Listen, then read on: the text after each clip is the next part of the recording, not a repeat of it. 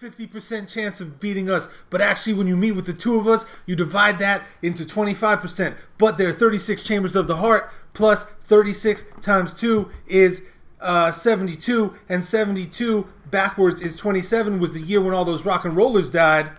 Kurt Cobain, Jim Morrison, Jimi Hendrix.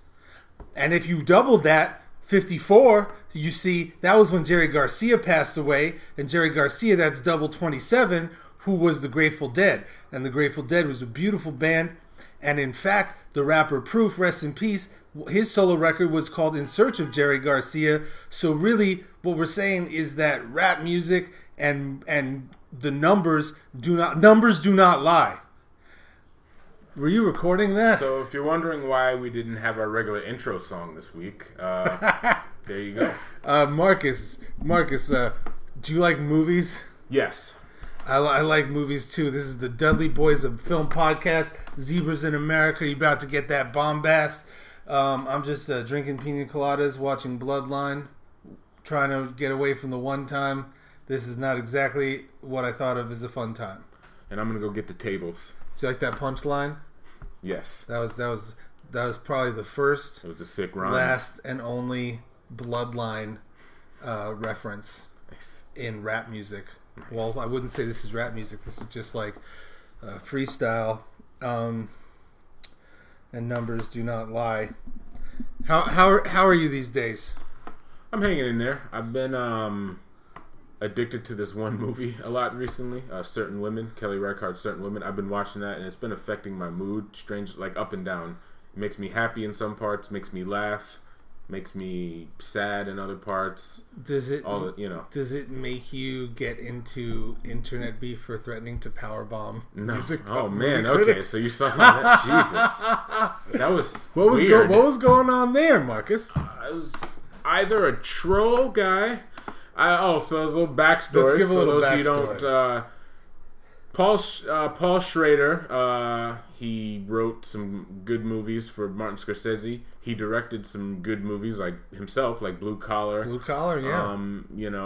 And he also directed some bad movies. Cat People. He directed Cat People, which is a good movie. Oh yeah, all early stuff is good. But basically, he on his Facebook account, he said something along the lines of, if you filmed an old man peeing like the leftover unwanted pee, which I don't even know what unwanted pee means.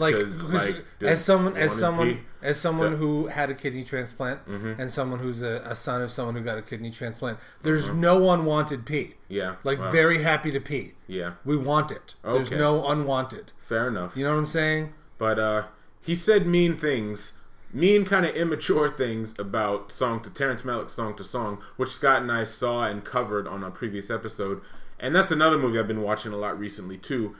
The more I watch Song to Song, I just kind of love it more and more and more and more and more. I told you. So I'm a little defensive.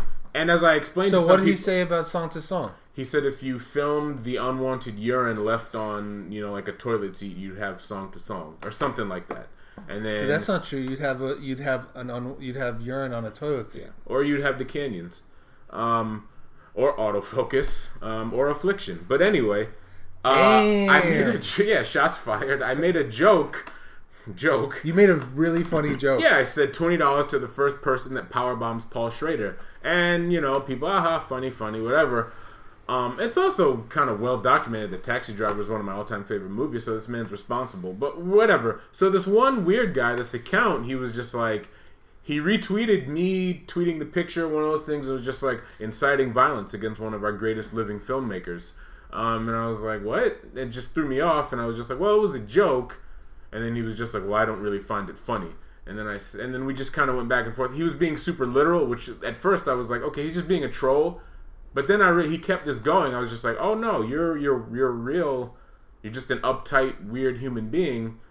But then as the argument went on, my good friend and former guest of Zebras in America, Chris Funderburg, who will never be on the show again because he tried to turn the tables on me on a wrong way. That's not true. You're always invited back, baby.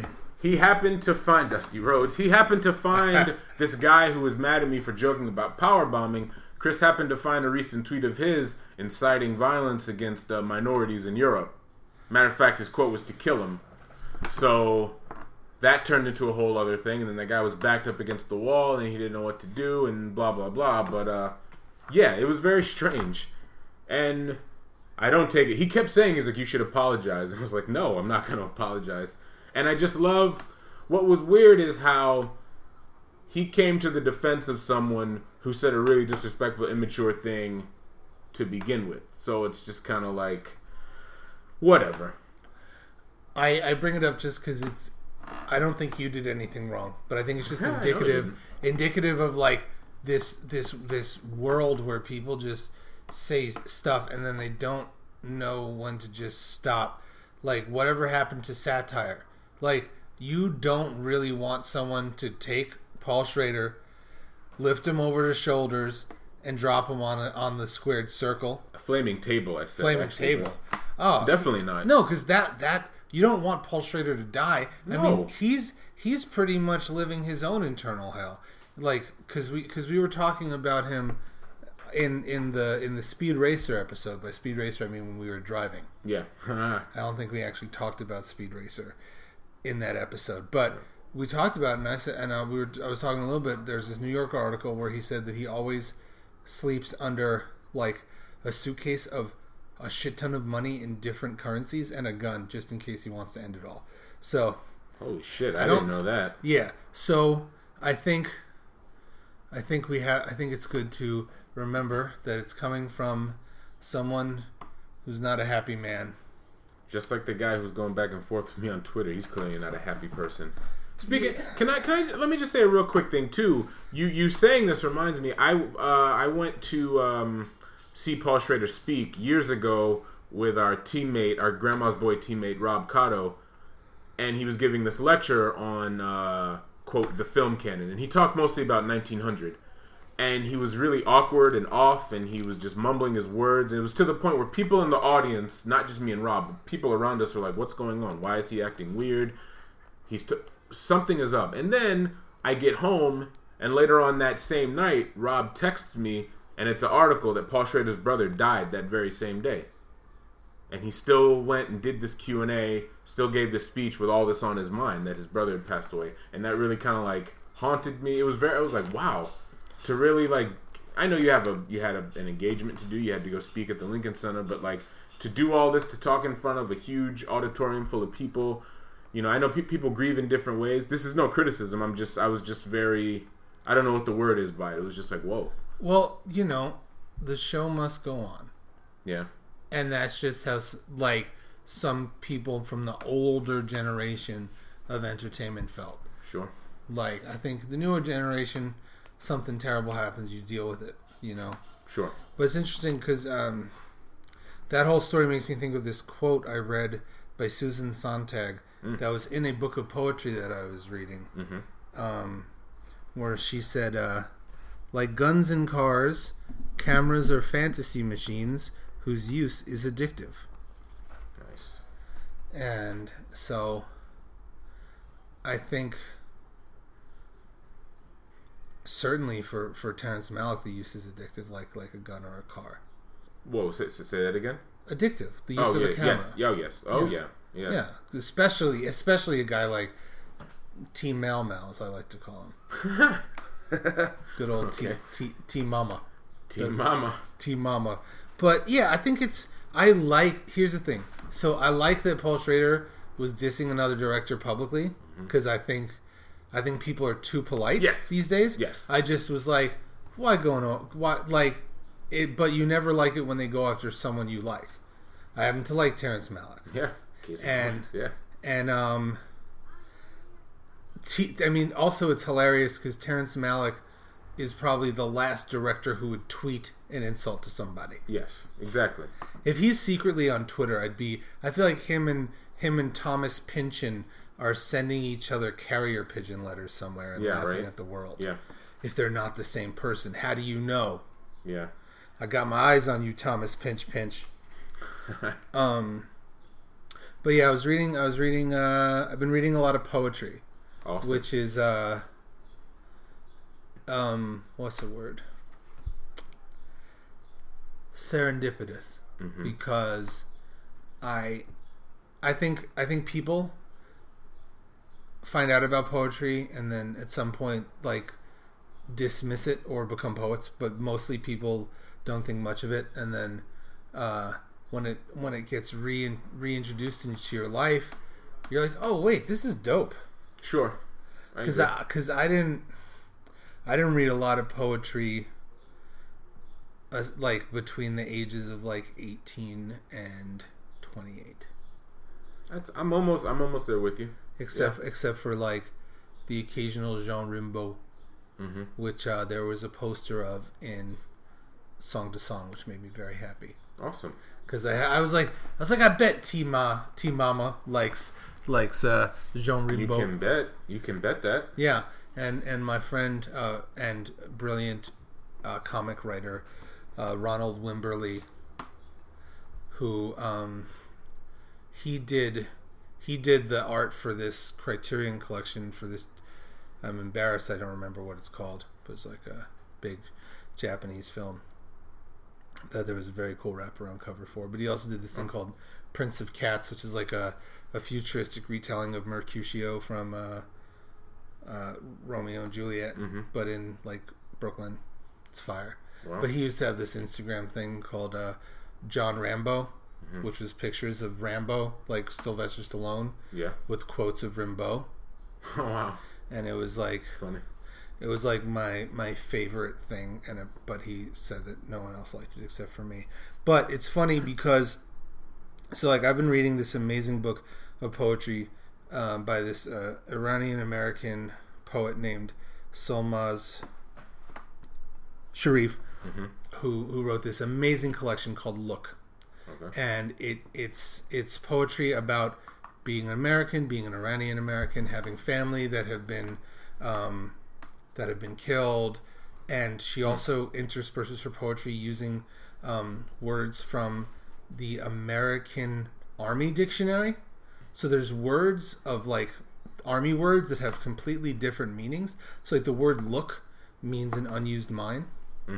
So then it becomes this double meaning, and as a rap fan, I love that shit. Sure.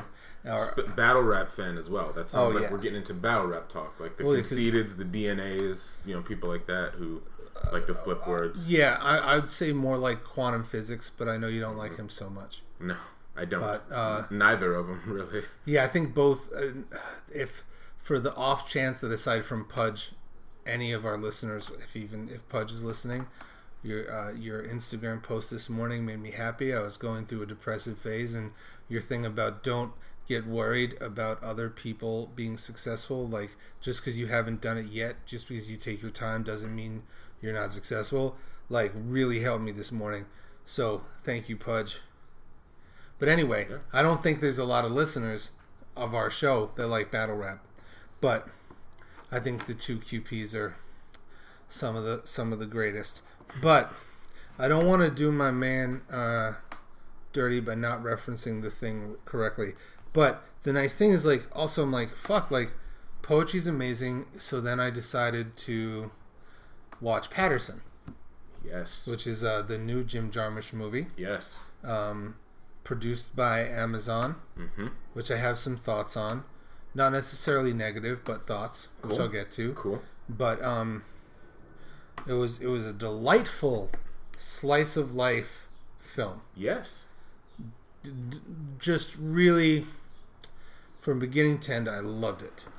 I personally think it's his best movie since Broken Flowers, and it could be argued that it's better than Broken Flowers. I'm not stating a fact. I'm just saying it could be, which would, in my book, now make it his best film since Ghost Dog, which is 99. So we're going back almost 2 decades now.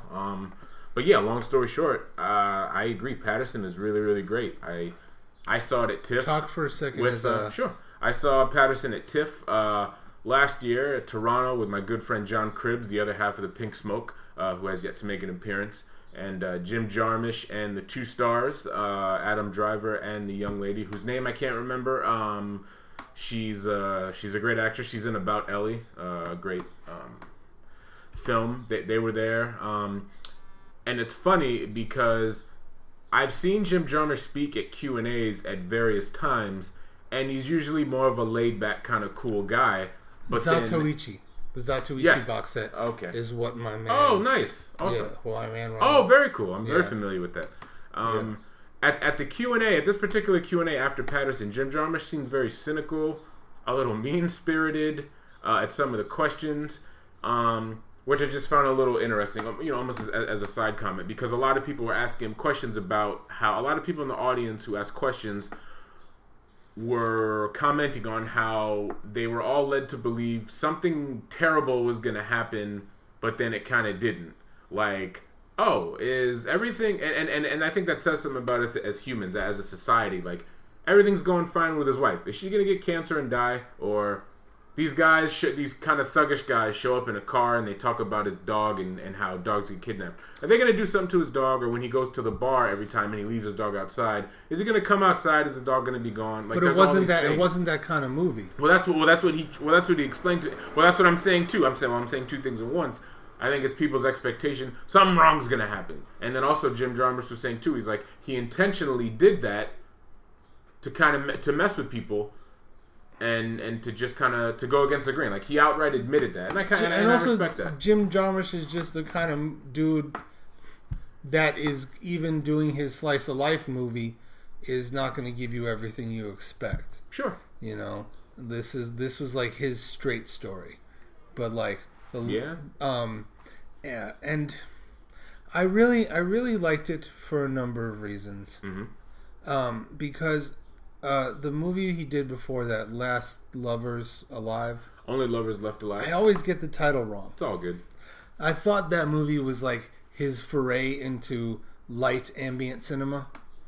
Like, not like, there's a story, there's characters, but plot is loose. Yes. And things happen. Yes. And I thought he went full ambient, full chill on this one. Just okay. Yeah, just like a nice. Yeah. Okay. Just like a nice, subtle story about a dude, where like the things that are given about him are very. They're hinted at. They're not necessarily given. Mm-hmm. And last Thursday I went to see John Wilson's newish project, The Road to Montesanti. Nice. No, not Montesanti. That's the isn't Montesanto. That's the seed company that's trying to take over the world. I thought it was Monsanto. Whatever. I know what you're talking about. Magnisant. It was excellent. Good. And the dude from Woman on the Screen, the podcast that they were like inspired by us or whatever, was there. Met one of the dudes, and he informed me that Ron Padgett is a living poet writer who wrote all the poetry for Patterson. Yes. Okay. I forgot the guy's name, but they talked about that. At the Q&A. And what's really cool about the movie, and I have so many thoughts about it. But what's really cool about it is like he gives little things like there's a scene where he thinks his bar friend is pulling out a gun, and he reactively responds, and you're like, why is he so shook? And then the next day you see him wake up, and there's a picture of him in his army dress. Yeah. And you're like, oh, okay. You're like, little things are given. Yes. And to go deeper, little, like, real things. Because Adam Driver himself was in the military. Yes. That picture of Patterson in dress could actually be Adam Driver in dress. Right. And military dress, not an actual dress. Yeah. And I also love too how Jarmusch and his band Squirrel did the music for. And one of the poems mentions Ohio, which is Jim Jarmusch's hometown, which he has a lot of pride in. He always gets mistaken for being a New Yorker, but he's not. So so things like that. I haven't even thought about that military aspect since I saw it. We're talking September of last year until you just said that now. So now I'm just like, think about it. He's very regimented. Yeah. The movie itself is, but also the movie does follow his point of view for the most part. Yeah. And his delightful wife. Yes. But that's, if you know anyone who's ever served their country, like there is like that sort of, the routine is very helpful. When my uncle, my dad's younger brother, he was in the military. And I lived in my grandmother's house for about 2 years, and I moved out to move in with my now girlfriend, fiance, and my uncle moved in in my place because my grandmother was in her 90s at the time. And then I came back to visit about a week after I'd moved out, and the house just looked like immaculate. And I was like, oh, damn, what have I been doing for 2 years? I felt so bad. And then it's just like, yeah, he's a guy who's very regimented and does everything a certain way. He's always, for as long as I've known him, he's always been like that. So, yeah. And there's many examples of that. This wasn't where I was planning on going, but have you seen the film Coming Home? Of course, yes. Not in a long time, but sure. I mean, the thing is, you never know what people have or haven't seen. That's true. Because I think I was talking to your boy Rob Cotto about how, like, I thought that movie and First Blood are, like, two very different, but probably my favorite films about the post-Vietnam experience. Yeah. Coming Home being Hal Ashby directed film with Peter Fonda and John Voight. Or is it Jane Fonda? Jane Fonda. Jane Fonda. John Voight. John Voight and another guy. Yes. There's a couple guys. Yeah, there's a few guys. Yeah. There's a few guys in the movie. Yeah. And then, man, First Blood, I remember that's a movie I watched with my dad all the time. And then it wasn't until I got into, like, my 20s that the opening scene when he goes to find his last, who he thinks is his last living friend, but he passed away too. I remember that hitting me when I was like 23 or 24. It's how it's like, damn it, like all his boys in that picture, own. Yeah. And then, That's from the theme song. Yeah. I tried to make a rap beat off of that. Did you? In the early aughts when, like, sped up samples were all the rage. Yeah. But it just didn't quite work. And I've always, it just didn't quite work. But I love, There's going back to Patterson too. There's all these awesome, like, there's a lot of twin stuff in the movie. You see the twins on the bus. You see the twins crossing the street when he's riding the bus. He meets that poet girl who I think she was a twin. I think that movie, in a way, it's like a low-key high school reunion for Jarmusch fans as well. Because, for example, the Japanese poet who he meets on the bench at the end of the movie was the boyfriend in Jim Jarmusch's Mystery Train. The Japanese tourists. Yeah. You know what I'm saying? And like Carl Perkins. Yeah, Carl Perkins. Yeah.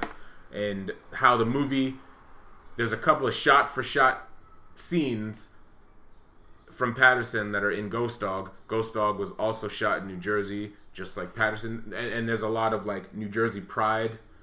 Method Man makes a cameo, and Jim Jarmusch is very close to quite a few Wu-Tang members. Method Man is not from New Jersey. And I have to point something out. This is now the second New Jersey heavy film that Method Man has been in over Redman. Exactly. State. Yeah, you'd think Redman would be in Patterson and Garden State because he loves New Jersey so much. Well, ask our friend who corrects me about the usage of pork roll and Taylor ham.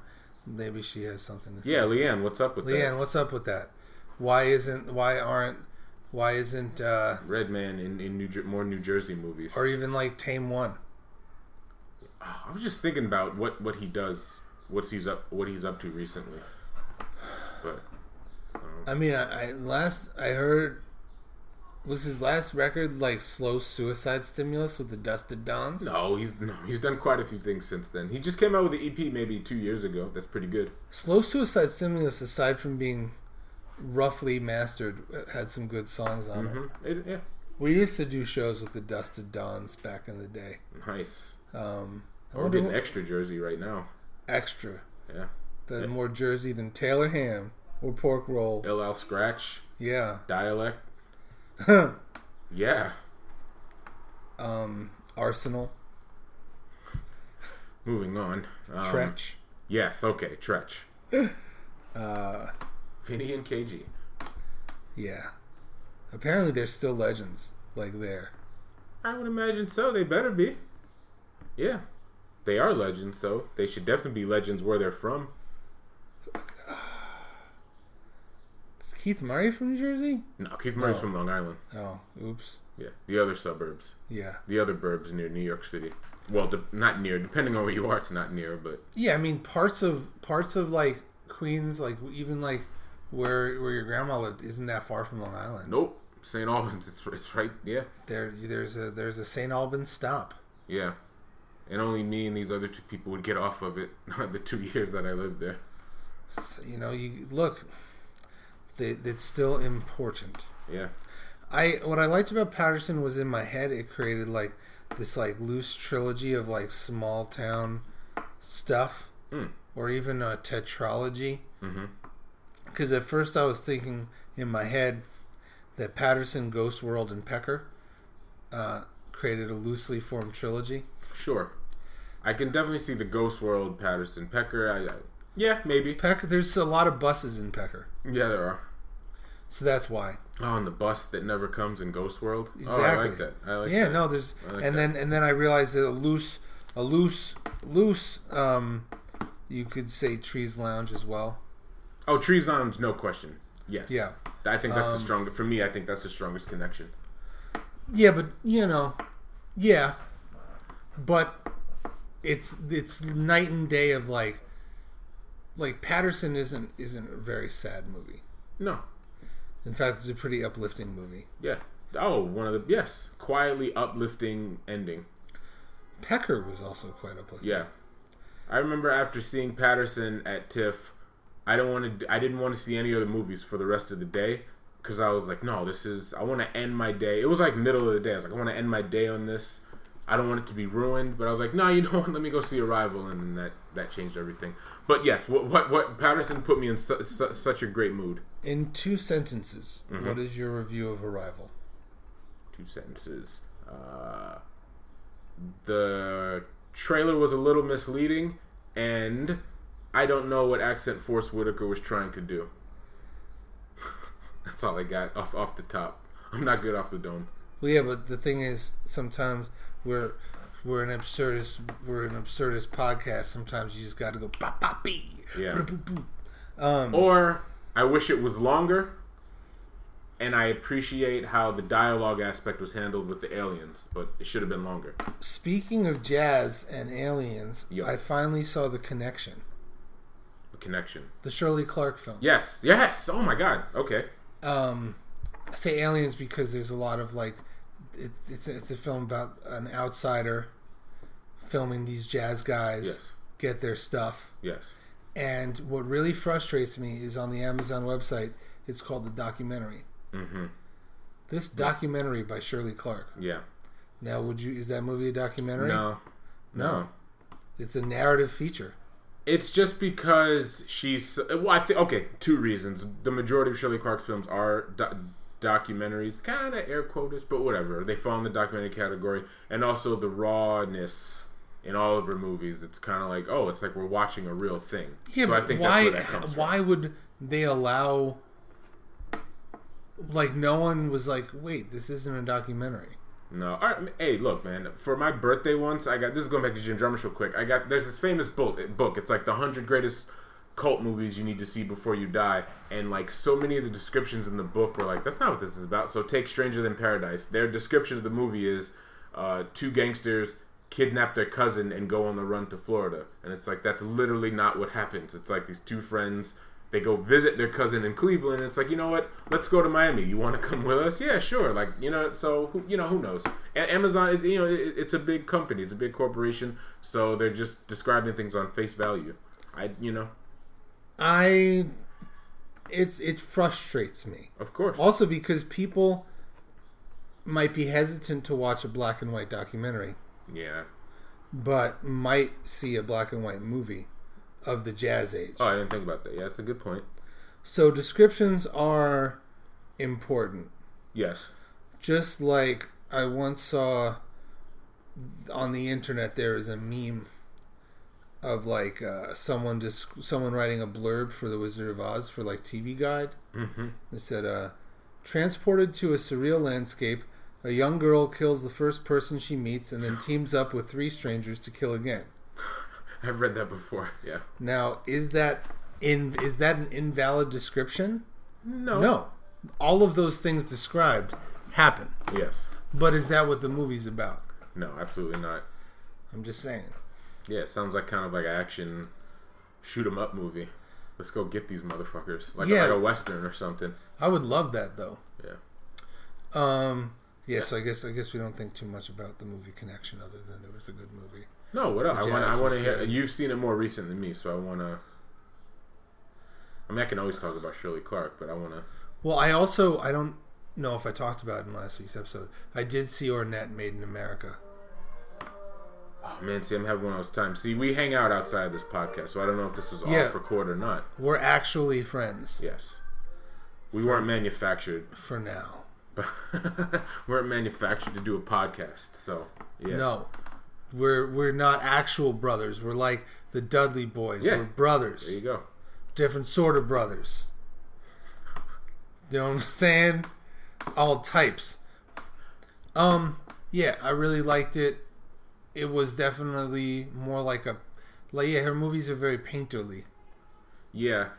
You know, my issue too with both Connection and Shirley Clark is there was a period years ago where Anthology Film Archives was like my second home. They play a lot of her movies because Shirley Clark was good friends with Jonas Mekas, who oversees that whole that's like his theater essentially. So I crammed in a lot of her movies in a span of like from Friday to Sunday. So it's one of those things where, did I say, oh yeah, I did see it. Oh, but it melds in together with these like 7 and 8 other movies that I saw, unfortunately.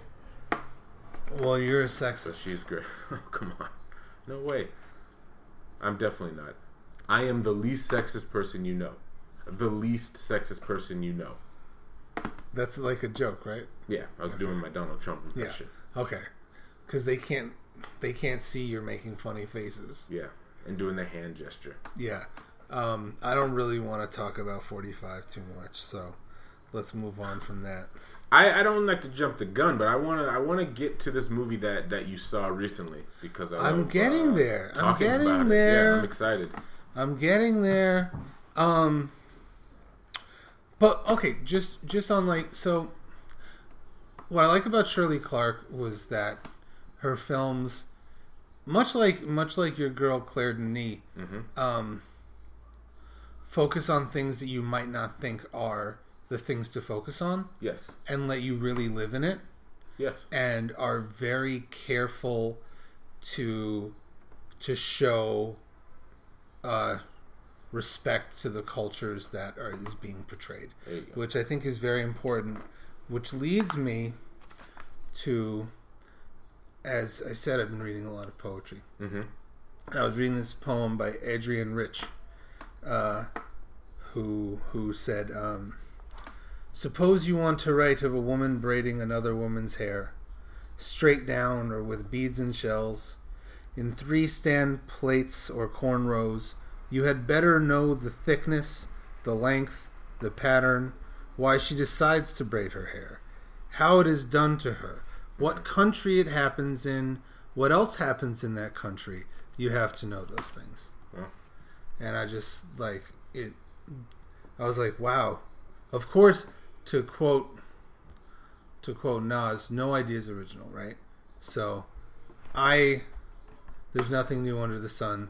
There's nothing, like from the Texas metropolis to the Mexican mafia. It's a very good. Yeah, I know. I'm just getting excited. I love that you said that because our boy lives by that quote. Mr. Jim Jarmusch, he says that a lot. Yeah. He says no idea is original. Steal from as many. There's nothing new under the sun. There's nothing that can't be done. Yep. But so like when I'm always being like, culture is important. Yes. Knowing what you're describing, you can't don't make a period piece if there's no reason for it. Don't like why? If there's not a good explanation, don't. Yeah. You know what I'm saying? Yes. And so like I'm always like, know your shit, and I'm like Adrienne Rich had that shit down. Yes. 20 years before I was born, right. Or a long time before I was born. Mm-hmm. And then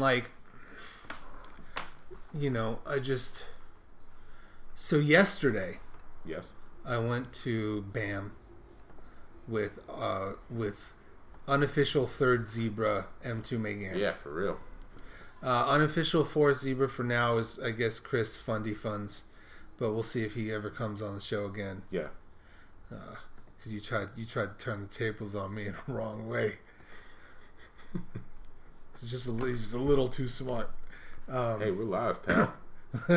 Yeah. Or well, actually, I got a bone to pick with John Cribbs too. What if I wasn't referencing Heavyweights, the movie? Maybe I was just talking about the terms of heavyweights. Lots of weights, different ideas. Who knows? That's not true. I love you all. I'm not really trying to start movie beef. Okay, good. No, it's not real. Good. You thought it was real? No, I was just saying good, like as a jokey back. Like, oh, good, thank God, because I knew I wasn't. They don't joking, want being relieved. Also, because like if they did, like we're girthy guys. Pause. Like. Well, I don't want to blow up his spot, but John Cribbs is he's got the girth. He's one of us. I've never seen him. Yeah, he's a man of size. Yeah. Not like in a bad way. He's like a lumberjack kind of guy. Yeah, I mean, people have been calling me hipster Paul Bunyan since the word hipster. Oh wow. Yeah, it's all right. All right. Like that scene in there's an Eric Andre scene where he's wearing a white suit and he goes to Central Park and orders a hot dog and he starts pouring mustard all over himself and he goes, "It's okay. It's okay." Bird up. The worst show on television. What's up, Rotendo? This is the worst podcast on television. But we're not on television. Huh. Oh, did you listen to that Best Show podcast episode I sent you? No, I haven't. Well, I haven't had a chance to.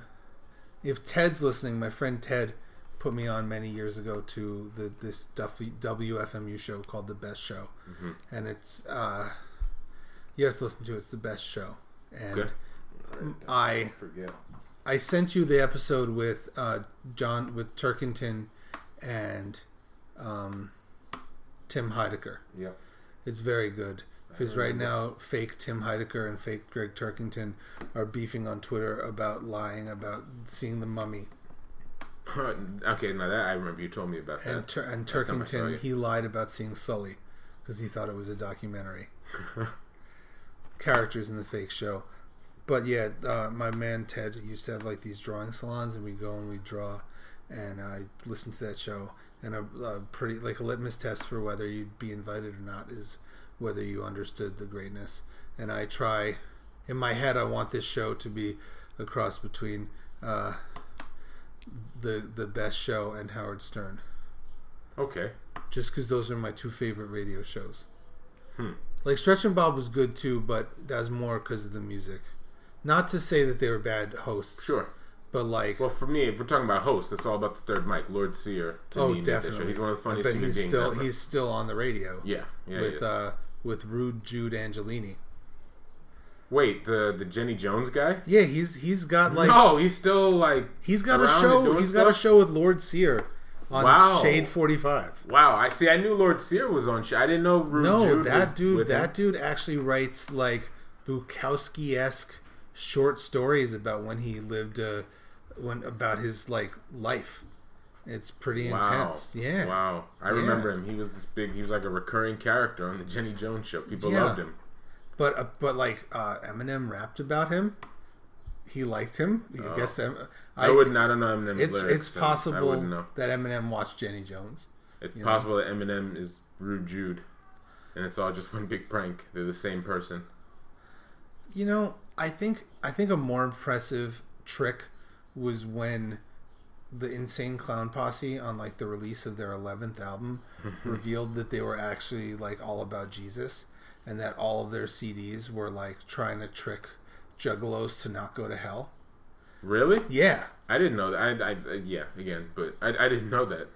Yeah, have you seen American Juggalo? No. I know me and John talked about it on the episode, I think. But that's a very good short documentary about the gathering of the Juggalos. Okay. But there's like a 3-hour documentary about the gathering of the Juggalos that I couldn't stop watching, dude. Yeah. Okay. And you know me in documentaries, but it was I have such a fascination. I have a lot of love for the Juggalos. Okay, well, let me recommend you a movie, though shouldn't necessarily write it down because I don't know where you can find it yet. But friend of the show, Eliza Skinner, her husband made a great short film called Buffalo Juggalos. Scott Cummings, he's actually from Buffalo originally, which is why he did it. So and it did the festival circuit. It did really well. It was received well. I don't know if. Oh wait, can you see it on Vimeo? It has been like 2 years. Maybe I will hit him up and find out. But if you're listening, with the Juggalos, we're a fan of you and your wife and everybody. Yeah. And we're a fan of people making art. Yeah. And I like the Juggalos because one, the Gathering of the Juggalos is one of the best old school rap concerts you could go to every year. Yeah, I remember because I still kind of do, but I was one of those guys who dismissed them. But then one day, just for kicks, I remember I checked out like the lineup of one of their shows, and I was like, "Whoa, wait, what?" Like, it was Danny Brown, Ice Cube, Danny Brown, Ice-T, folks like that. Cool Keith, legendary rappers. Yeah, I have a strange fascination and love for Juggalos, Insane Clown Posse culture. So, like, Insane Clown Potty culture, Insane Clown Potty culture. Insane Clown Potty, potty culture. Sorry, I don't mean to be the negative guy. Adam Sandler, poo poo, pee pee, poo pee, pop pop. Yeah. And also, you ever heard of noodling? No. It's like this.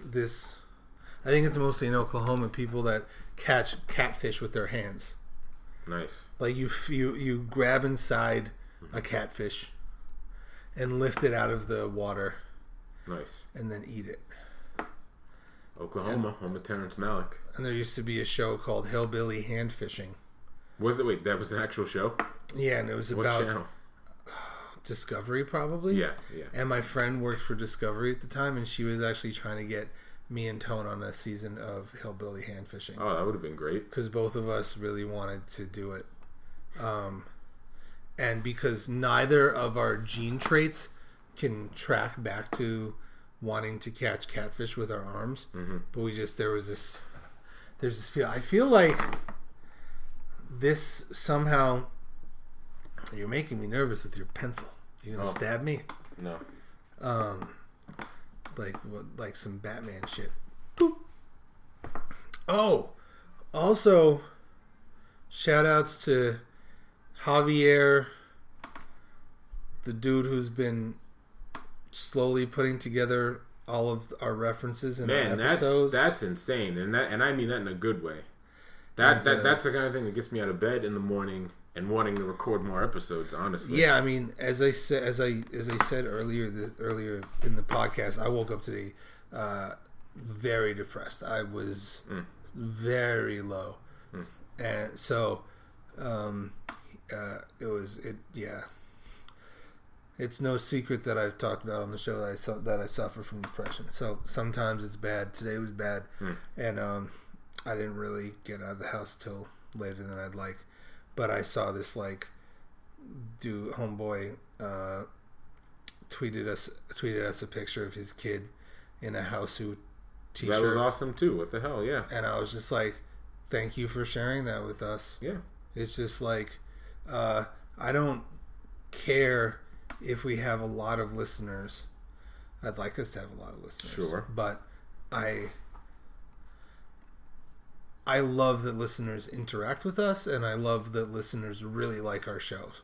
Yeah, and my boy, sometimes podcast partner on Wrong Reel, Jacob Rivera, will post our episodes before we even get a chance to. So that's always a plus. And now he's even gotten ill at the descriptions of the episodes. Yeah. He has.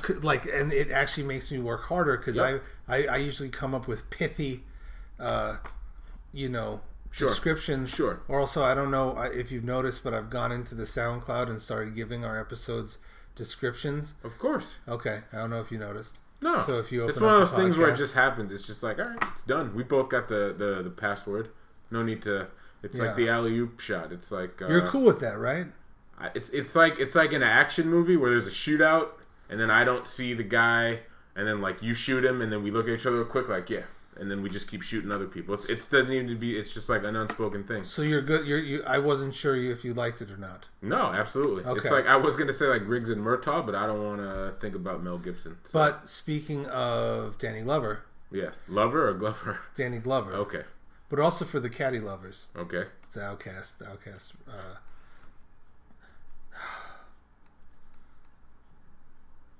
ATLiens is such a good record.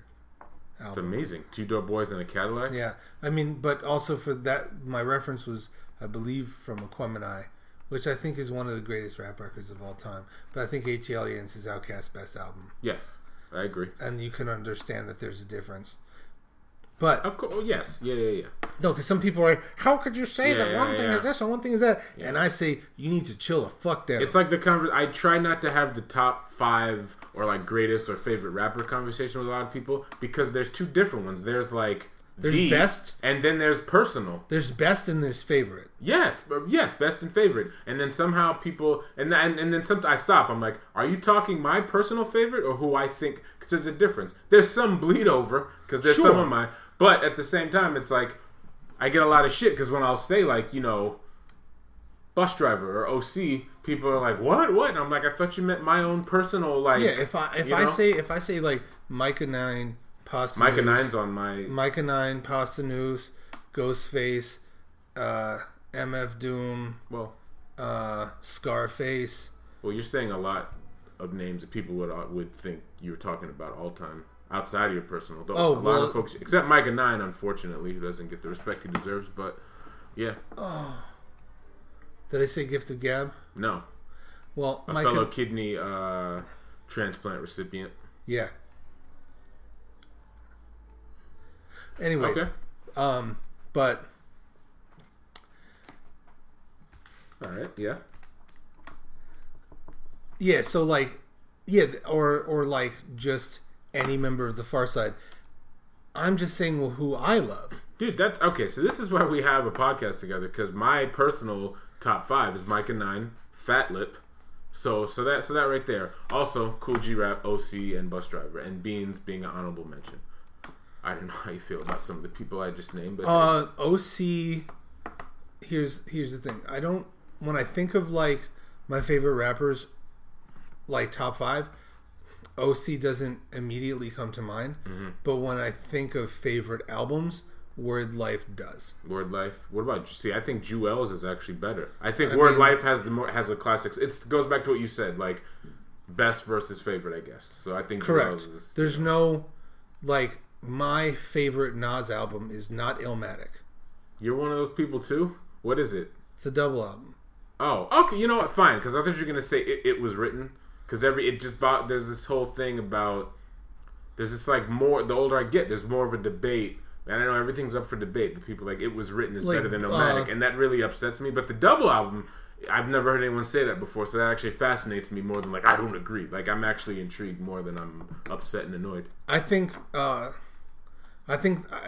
early aughts double records of Blueprint 2 and Nas's Streets Disciple or whatever have some of their best work. There's also a lot of messy work. Yeah. Chris Funderburg just broke his laptop listening to what you just said. Why? He just did. Just the Jay-Z stuff. Why, he doesn't like Jay-Z? Not particularly. Well, I said some of his strongest work. But especially like an album like the Blueprint 2, it's kind of I'm even kind of like, really? Like even me, I'm like, really? Dude, I'll play you some songs, and like from a rapping standpoint, it's very good. Okay. I think his last amazing rapping was Watch the Throne. His work on Watch the Throne is very good. Yes, it is. Yeah, it is. His rapping. You know, all I'll really say about the new record is when I first saw it, I thought they were referencing the John Cage record, which was like 422, which is just 4 minutes and 22 seconds of silence. Oh. But I thought they were referencing the Abel Ferrara movie of literally the same name. 444 Last Night on Earth. Yeah. Which is so around that time when that movie came out, Melancholia came out, and Searching for a Friend for the End of the World also came out. 3 movies about the end of the world that went about it in 3 different ways. Yeah. I think I liked 444 the best of the 3. I might have to go with you on that. The older I remember when I first saw Melancholia, I was a little disappointed. Not to say that the movie was bad, but I was like, oh, I wanted more. And then exactly, I saw 444, and I was like, oh, I like this a little better. And when I met Abel Ferrara years before that, he was at Anthology Film Archives. He was just talking. He talks a lot. He's kind of a motor mouth. And he was saying how he's working on this script that's about the end of the world, and he's like, it wasn't years, it was like short, it was maybe a year or two, and he's like, I hear this guy Lars von Trier is coming out with a movie, that deals with kind of the same stuff, so it was kind of cool, and I didn't even know about that, and then here comes 2011, I was like, oh shit, Abel Ferrara was right, him and Lars did come out with a similar movie around the same time, so. But yeah, so I don't need to listen to like the manifesto of how to be a billionaire capitalist and get away with cheating on your wife. None of that stuff.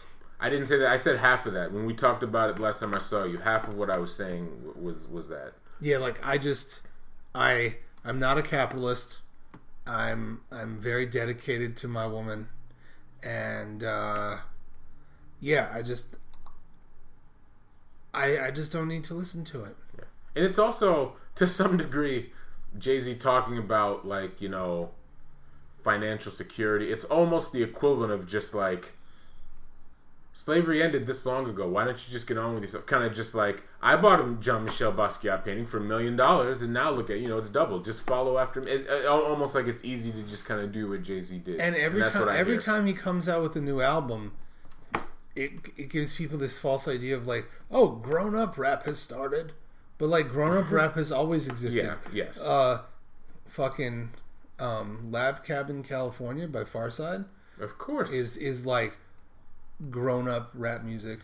And that's from 95. That's over from 22 years ago. Forget that. You briefly mentioned your boy Posdnuos. Yeah. His verse on I Am I Be off Balloon Mind State, which is 93, was the first. Well, I mean, I was 12 when that came out, but even when I heard that, I remember thinking, the one line, that struck me was, because at that time I was like, are the native tongues cool? They seem to be, there's a little weirdness. And then who said we'd be natives to the end, nowadays we don't even speak. And it was just like, wow, for him to admit that on record, like, that was like the first time I stopped and I was just like, oh wow. Like, I mean, the whole song actually is very like introspective and everything, but that one line was just like, oh, he just kind of admitted to us that, like, yeah, things aren't as nice as they seem.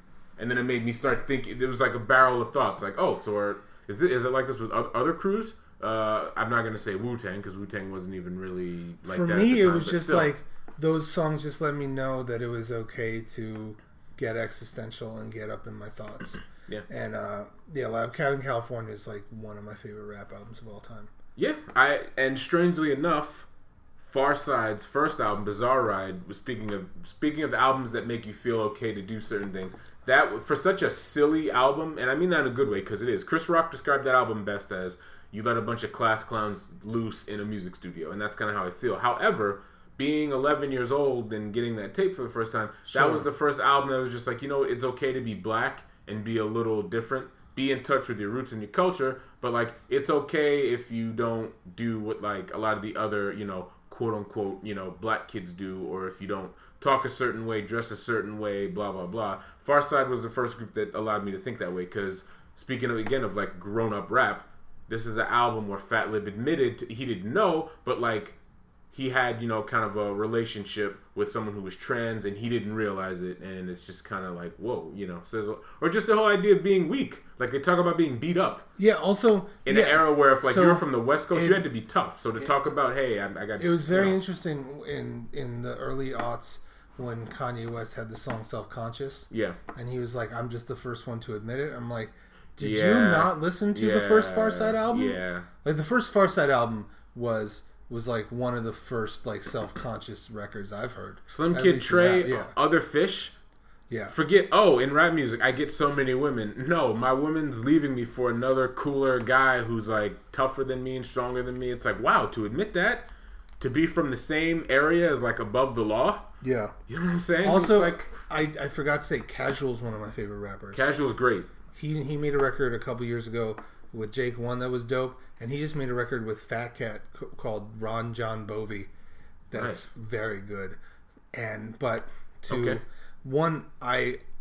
People don't realize, like, Chris Rock is a pretty good rap critic. He is. His list in Rolling Stone of that 25 greatest 25 great rap records, that was pretty good. Was very good and wasn't like very obvious. Like, there were some choices that weren't like what you think a famous person that likes rap would choose. Yeah. And combined with like, you know, a lot of times people do list they're compelled to do. Oh, let me throw in these weird ones like Dizzy Rascal Boy in the Corner. But whatever. That wasn't. Dizzy Rascal Boy in the Corner is a good record. Yeah. Oh, absolutely greatness. But again, it goes back to what we were saying a few minutes ago. It could be his. I think sometimes too. And that's another thing too. I prefer Wiley, but I like. Let's get a little my own personal, and I want to please other people, and that's kind of. I always tell people, what do you want? Do you want me to tell you what I think the best is, or what do you think I like? Because what I think the best is, you're also not going to agree with me. Yes, or if I'm like I was arguing with some random person, and he asked me my top 5 rappers, and he was like, "You got to put Eminem." I'm like, "No, I don't," because you didn't ask me who I thought the most technically skilled rapper was. You know, I would put Tech Nine and. Like Pharoah Monch and I guess Eminem and Gift of Gab. Yeah. Amazing breath control, Gift of Gab. Yeah. Because he would twiddle his fingers to give him power. Yeah. That was another OG finger twiddler is Percy P. Oh yeah. He's extra with when he holds the mic. It folds tight. It's like he's playing trumpet. But you got to know it right. But no, everything control the tight. Yeah. That was a pretty good Percy P impression. It was on purpose, you know.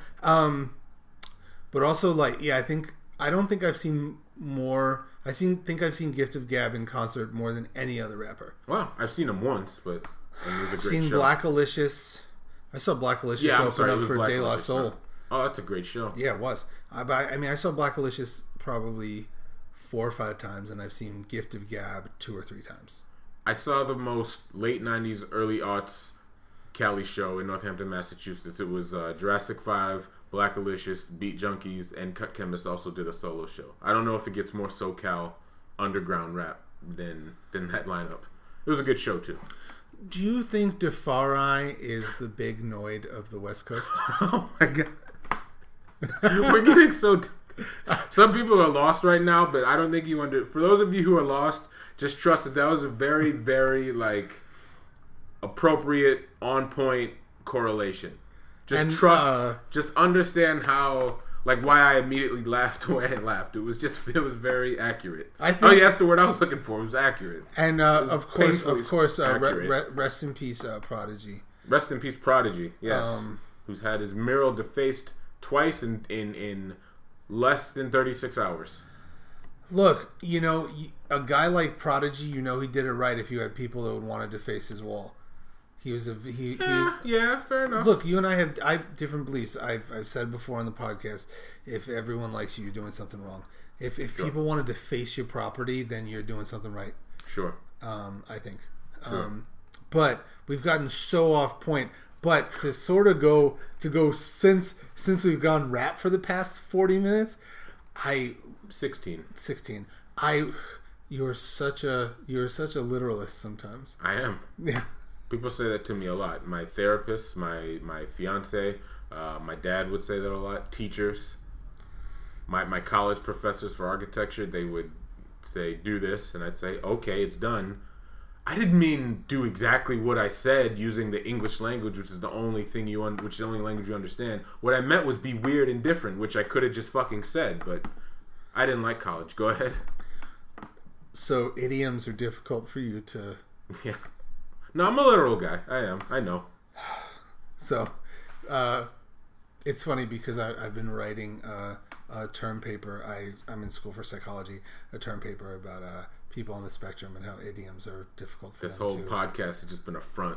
This has just been an experiment. This is your thesis, isn't it? No, I don't think you're on the spectrum, but okay. I think it's funny that sometimes you say people think you're on the spectrum, and then we're talking about how idioms are difficult for you. Yeah. And I'm like, oh, no. By no means am I saying you're on the spectrum. And I am. So Chris Funderburg just hates Jay-Z? No, he doesn't hate him. He just doesn't. He's not into him as other people are. He likes rap music, Chris Funderburg? Very much so. I don't know. He just talked about movies forever and called me a cineast. Yeah. No, he is. He's very much a reluctant cineast, and I don't think I'm reluctant. He's got a wide range. He likes Nas. He likes Dialect. He likes Anti-Pop Consortium. He likes Cool G Rap. Those are all goods. He's got a wide range. Okay, so I really, when I say like my love for Pharcyde goes deep, I listened to the Brian Austin Green record recently. Jesus, that Booty Brown is on. What's his face?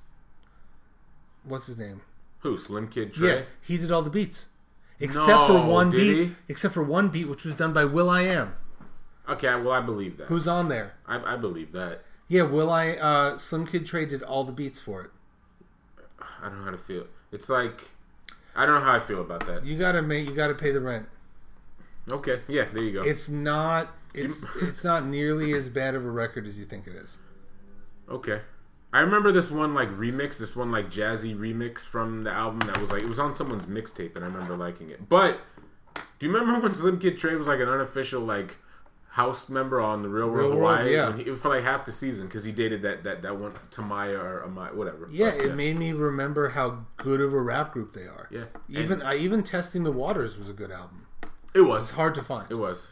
I wish I got it right on my phone, so please send it to me. I absolutely will. Okay, so all of this is to say that Danny Glover, rap music, whatever, yesterday, Mtume and I went to BAM to go see Charles Burnett's 1990 film, To Sleep with Anger. Excellent movie. And I went to sleep with anger last night because there were 6 people there. Yeah, I saw little rumblings. I saw Mtume had a Facebook status about that. But he didn't say the number. He said like something like half full, which I'm still like, I don't know about six people. It was not half full. Fuck. Do people know the opportunity that, I mean... Granted, we went to see a 9:40, so it's so we don't know. Okay. We don't know who was at the 7:00 viewing. But I hope, because BAM clientele, especially the members, they I think they're on point. So maybe the earlier movie had a good. But my issue, so like beautiful film. Yes. Greatly acted. Yes. The character Okra just made me happy. Yes. I had to ask Mtume about some of the cultural stuff that I didn't understand because it's a very not to say not well. It's a very black. It's a very black movie. film. It's a very black movie. Oriented. There's family. 5 white people in the entirety of the movie. Yeah. And they're not important. Sure. Like, and it talks. It was. The acting was incredible. The cinematography was incredible. The comedy, the subtleties. Yeah. So it's about this guy played by Danny Glover. Yeah. Played by Danny Glover, who visits friends from growing up in the South together. Which the movie takes place. The movie was released in 1990, so it was probably filmed in 88, 89. Yeah. So it's fair to say, and they're like 60 years old. Yeah. So it's fair to say that they were in Reconstruction and Jim Crow South. Yeah. That they came from. Yep. And there's like a lot of small little comments about different sorts of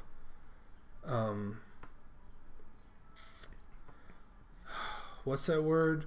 Where you're like superstitions. Sure. So there's like the black church, and then there's also like there's like different things where like when one of the kids touches Mr. Glover's foot with the broom, and he's like, "Don't touch another man with the broom." And there's like little things, or when it's a total like hat on the bed, jump the broom, kind of film. Yeah, I mean, I went to a wedding last year in Oakland that was a traditional black Jewish Hindu wedding. Okay. And there was a jumping of the broom. Awesome. And the meanings of which were explained to me, and it was really dope. And yeah, this movie is incredible. And you talked about it a little bit on the episode with Chris Funderburg, so I needed to see it, and I couldn't find it. It's like you can buy it on iTunes, but like that's about it. Yeah, it's strange. This movie it was on HBO, like when it first came out, when it was left at theaters and it was for rental. I remember it was like an event in my parents' house to watch it. I remember watching it with my dad and mother, and how just hearing their commentary, they were able to talk and not ruin the movie for me at the same time. It was good. I wish I could have like recorded my parents back in '91, and they're just kind of essentially, Danny Glover is the devil, devil air quotes, trying to set like he's now been. It's like this cancer inserted, into this kind of and he brings out certain bad things. You know what I'm saying? It's like when the devil kind of comes to town in human form. Almost. Yeah. And I don't think he was actually the devil. No. But I think they played with that. Yes, of course. And there's it's a very funny movie. It has absolutely, especially towards the end. Mm-hmm. And I don't want to say what happens in the end. Mm-hmm. But and me and Mtume then spent like 2 hours just walking and talking afterwards. Right. And we're just like, so this goes back to what I was saying earlier in the beginning of the show was so Amazon at this point is just funding movies, right? Like mm-hmm. Patterson, Manchester by the Sea, the new Whit Stillman, which is good. Oh man, go ahead and talk after because it's a good movie and I'd like to mention it on the show. So they're investing in movies and putting them out in the theaters and then putting them out on VOD and then putting them out on Prime. And it's a smart business plan because if they don't make their money back in the theaters, they'll make their money back. And I feel like Jim Jarmusch was having difficulty making movies before, and I feel like... the movie's Love and Friendship, by the way. I'll let you finish the statement and I'll say, because... Oh, yeah, Love and Friendship was great. Yeah. But those sort of subsidies... So, Amazon needs to invest in, like... They don't need to do anything, right? But if they would just invest in making sure that these older films were not only preserved, but also showcased, mm-hmm. they could. Yeah. Or they could... What would it cost them to have Charles Burnett make a movie for Amazon? I agree.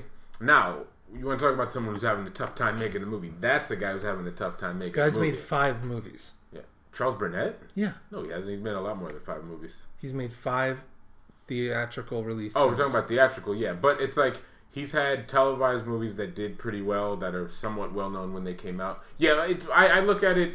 Yeah, it's hard for me to just think. TV films are not the same as. I guess it's just because a lot of his TV movies had big names in it and did well. It's hard for me to associate him with 5 movies, but I get what you're saying. But where can I see those movies? You'd have to buy them physically on Amazon. I have to buy DVDs, yeah. Or somewhere on YouTube, in full. Thank God to those people who somehow got a copy of them and put them up. But I'm just saying he's had 5 films come out in theaters. Yeah, and something's because years ago, and in fact, my brother's wedding, I don't even think came out when it. See, that's why it all meshes with because I don't think your brother. Because the New York Times tore that movie to shreds. Also, like, Roger Ebert tore To Sleep with Anger with shreds. To Sleep with Anger was not, like, loved by critics at the time. They said it was overrated and dull. Makes sense. What are you going to do? I just think, because, there's so many avenues that, especially around that time, it's like, that was, like, the height of... You could not be a goddamn... Even if you came, like in Charles Burnett's case, came out before Spike Lee, you could not avoid that fucking comparison. So if you weren't doing She's Gotta Have It, School Days, or Do the Right Thing, it's like, for the most part, like, everyone was in Spike Lee's shadow. You know what I mean? Yeah. Like, and if you were too weird or too different, it was just like, oh, it's like... Yeah, if either if you weren't Spike Lee or, like you were saying... Film criticism is a very white male thing. Yes. And just like you were saying, how certain things had to be explained to you, even if Roger Ebert was married to a black woman, or just take any other white film critic, there's a lot of shit in To Sleep with Anger that a lot of people outside of, like, southern-based black families just wouldn't get. And I think what's unfair about that doesn't make it a bad movie. No. You beat me to what I was going to say, but the unfair quality is, like, there will be certain, like Italian American based films that like people that are like a lot of deep cut Italian American, you know, references or, you know, Jewish based or whatever will still get good. Would still get praised. So it's this weird kind of double standard. It goes down to one: do your fucking research, son. Sure, absolutely. And also like try to find what you can, because I was talking like there were a lot of things from the movie that very much reminded me of my Jewish American upbringing. Mm-hmm. Because when you focus on the micro, when you focus on families whose faith has pushed them through hard times, and there's things that you can connect, and then you're like, what is this? What is that? You know. Mm-hmm. But yeah, just fucking do your research. Sure. And we were talking like, and then so people only know one or two things because they believe that like black film is monolithically one Spike Lee movie, Killer of Sheep, and that's it. And that you don't have to once you've seen Do the Right Thing and Killer of Sheep, you don't have to watch any other independent black films. And also we get to this very... Not to say that I think that's true. Sure, I know. Complete bullshit. And then we get into this dangerous kind of level, which strange enough is happening in hip hop, specifically rap music right now, where if like movies are too, you know, quote ethnic or black, then it's just like, no, this isn't good. Like, you know, like for example, so like a Jamal Fanaka film, like a Penitentiary, or you know, Hell Up in Harlem, or Black Caesar, like movies like that are looked at, but there's now like other black film fans too who look down on those movies like, that's nothing. But then like when I think of those movies, I think of my uncles and my aunts, who are some of the most authentic black people, you know, that I know, loving and watching those movies. And at the end of the day, movies, especially those movies, are made for the audience and not for the critics. So for the critics to be like, especially like black film snobs, you know, are kind of like, oh, that's like the ignorant stuff. Like we you know, and that doesn't define us. And it's like in some cases, yes, it fucking actually does. Like, don't try to deny your blackness. Essentially, stop trying to, because it all goes into trying to appease. Like, this is the black version of like the uppity white stuff. And I think that's what I think that's what a lot of that is based in. Yeah, and also at a certain point, you know, I was reading this article by Nellie Wong, who is an Asian American writer. A feminist writer, in this book called "The Bridge Called My Back," which is a collection of feminist writings from women of color, or as they called themselves, third world women from the 80s, but that just had a fourth edition.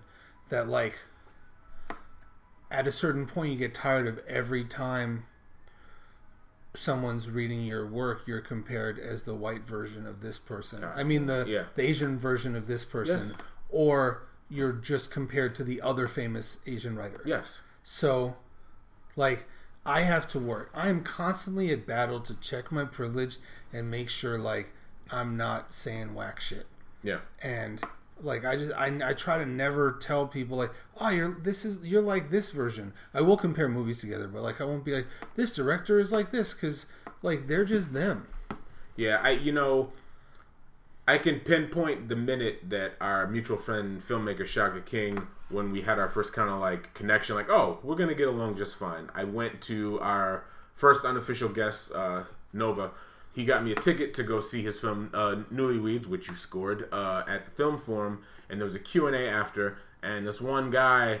Now, I understand, before I say what I'm about to say, one of the taglines on the poster was like, you know, Spike Lee considered it the best New York City movie of, you know, 2014, and, you know, but then this guy just kept raising his hand. He just kept talking about Spike Lee to the point where, not in a rude asshole way, I was just like, what does Spike Lee have to do with this movie? And when I said that, Shaka's eyes kind of lit up, and like he just looked daggers, and for a second I thought he was annoyed at what I said. It just came out involuntarily. I just couldn't help myself. And then he gave me this like nod and hand gesture, like, exactly, thank you for saying that. And then it was just, you know, so even to this day, that Spike Lee thing is there, and I don't think Spike Lee would never make a Newlyweds, you know. So it's also like just a movie with black people compared to Spike Lee. Like Shaka, one of Shaka's biggest influences for Newlyweds was Little Murders. Yes, we talked about that multiple times. Yes, go listen to a podcast I did along with Scott and Tume and Shaka on Wrong Reel. Jeez, on Inside the Phoenix. No, I haven't been invited to Wrong Reel yet. Yeah, yes, you have. We'll talk about that off camera. And then there was another podcast I did with just Shaka and Warren, and he talked about Little Murders again. So yeah, and also Bad Santa was a movie, Sure. not a direct influence, but like he said, he watched that movie a lot while coming up with Newlyweds. But it's Bad Santa, the first Bad Santa, yes, is a really good use of tone. Sure. In a unexpected in tone. a dark comedy. Yeah. So like the way it's not my favorite movie, but I think it utilizes. I mean, it's not as bad as Art School Confidential. Which is funny because, again, I apologize if I brought this up before because I feel like I say this a lot, not on the podcast, but just a conversation. The only reason Terry Zwigoff took on Bad Santa is because he knew he was going to get a good amount of money and he could kind of fund Art School Confidential on his own. So he didn't really care about Bad Santa. He was just like, I'll do it. Hey, I'll work with this good actor, Billy Bob Thornton, and I'll get money. And then I can do Art School Confidential because nobody wanted to touch it.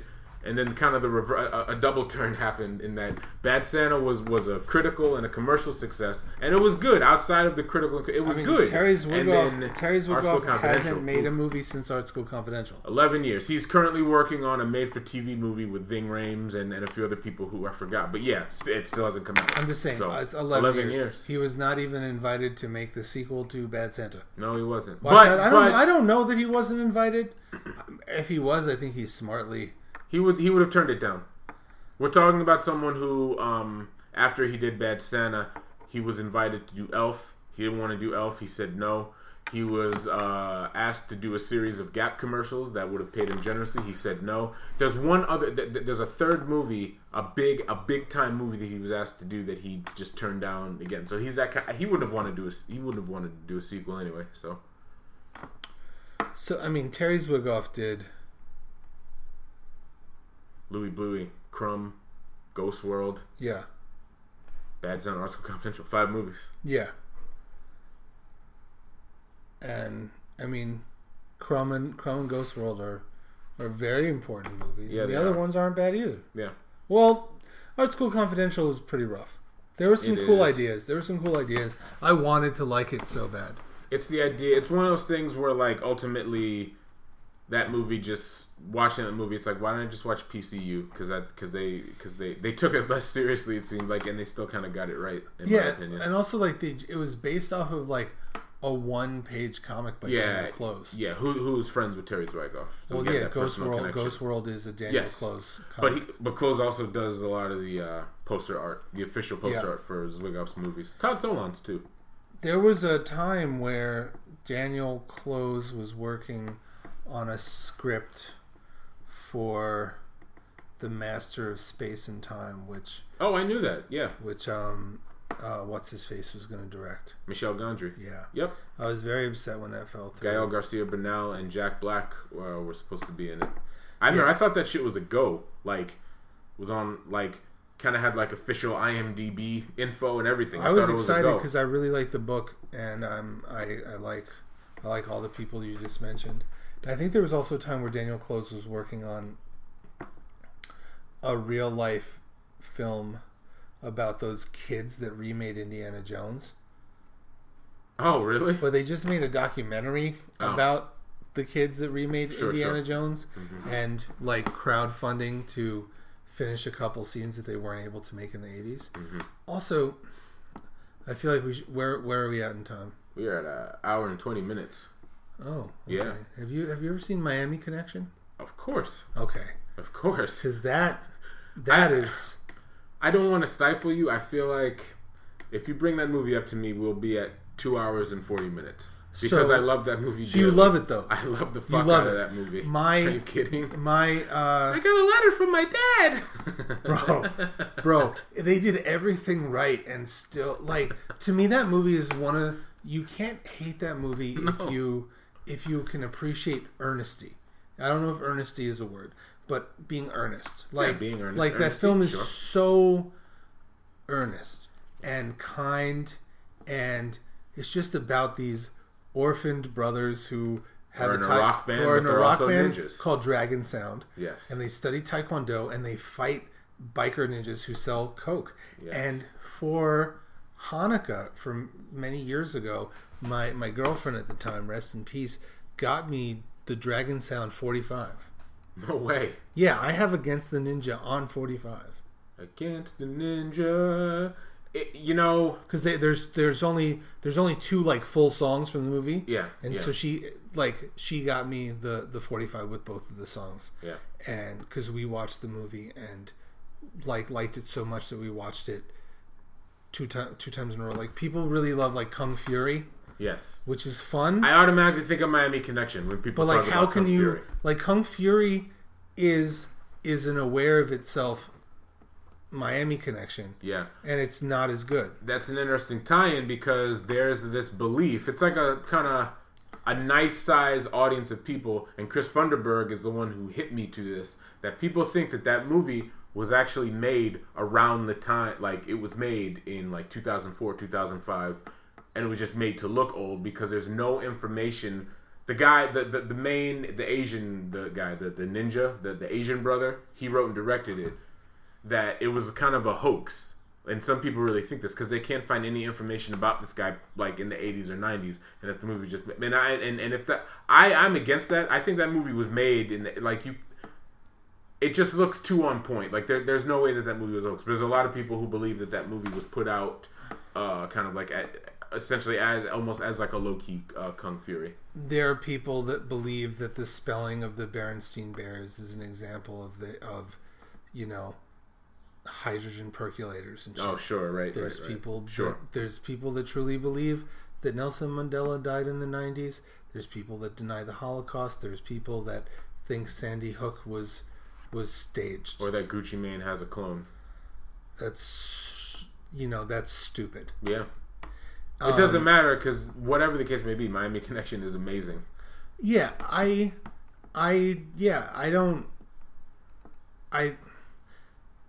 I think people dismiss how hard it is to find information about people who aren't famous 30 years ago. Especially, exactly, yeah. Like, my father passed away 18 years ago. He doesn't exist on the internet. Yeah. Like, sure. He only exists as an obituary. Mm-hmm. Nothing else. Yeah. So, because he was just a regular dude. Yeah. So, like, anyone could make a movie in the 80s, spend a lot of money, and it not come out. Yeah. So, like, that's not enough for me. Yeah, no, I'm the same way. Yeah. But, yeah. Yeah, do you have any homework for me? Have you watched Bye Bye Monkey yet? No. So you have to download it. I sent it to you. I will. And speaking of, I'm gonna send you. I'm gonna loan you some movies because we've on and off camera we've talked about Morgan Caller enough, so I think you need to see that. Okay. And why not? We started out this episode talking. I'm very fascinated with this movie, Certain Women. So yeah. Could you lend that to me? Yes, I will. I'll lend you the Academy screener that I got. And Hogan, if I see you in the streets, you are not going to want to see me because if you see me, you'll understand that I am indivisible and 2 divided by 2 equals 1, and that's just me, son. Nice. At Pinland Empire, at Pinland_Empire, PinlandEmpire.com, PinkSmoke.com. Scott. Hogan, I'm going to take you down, son. You only got 50% chance. You got a 50% chance of winning, so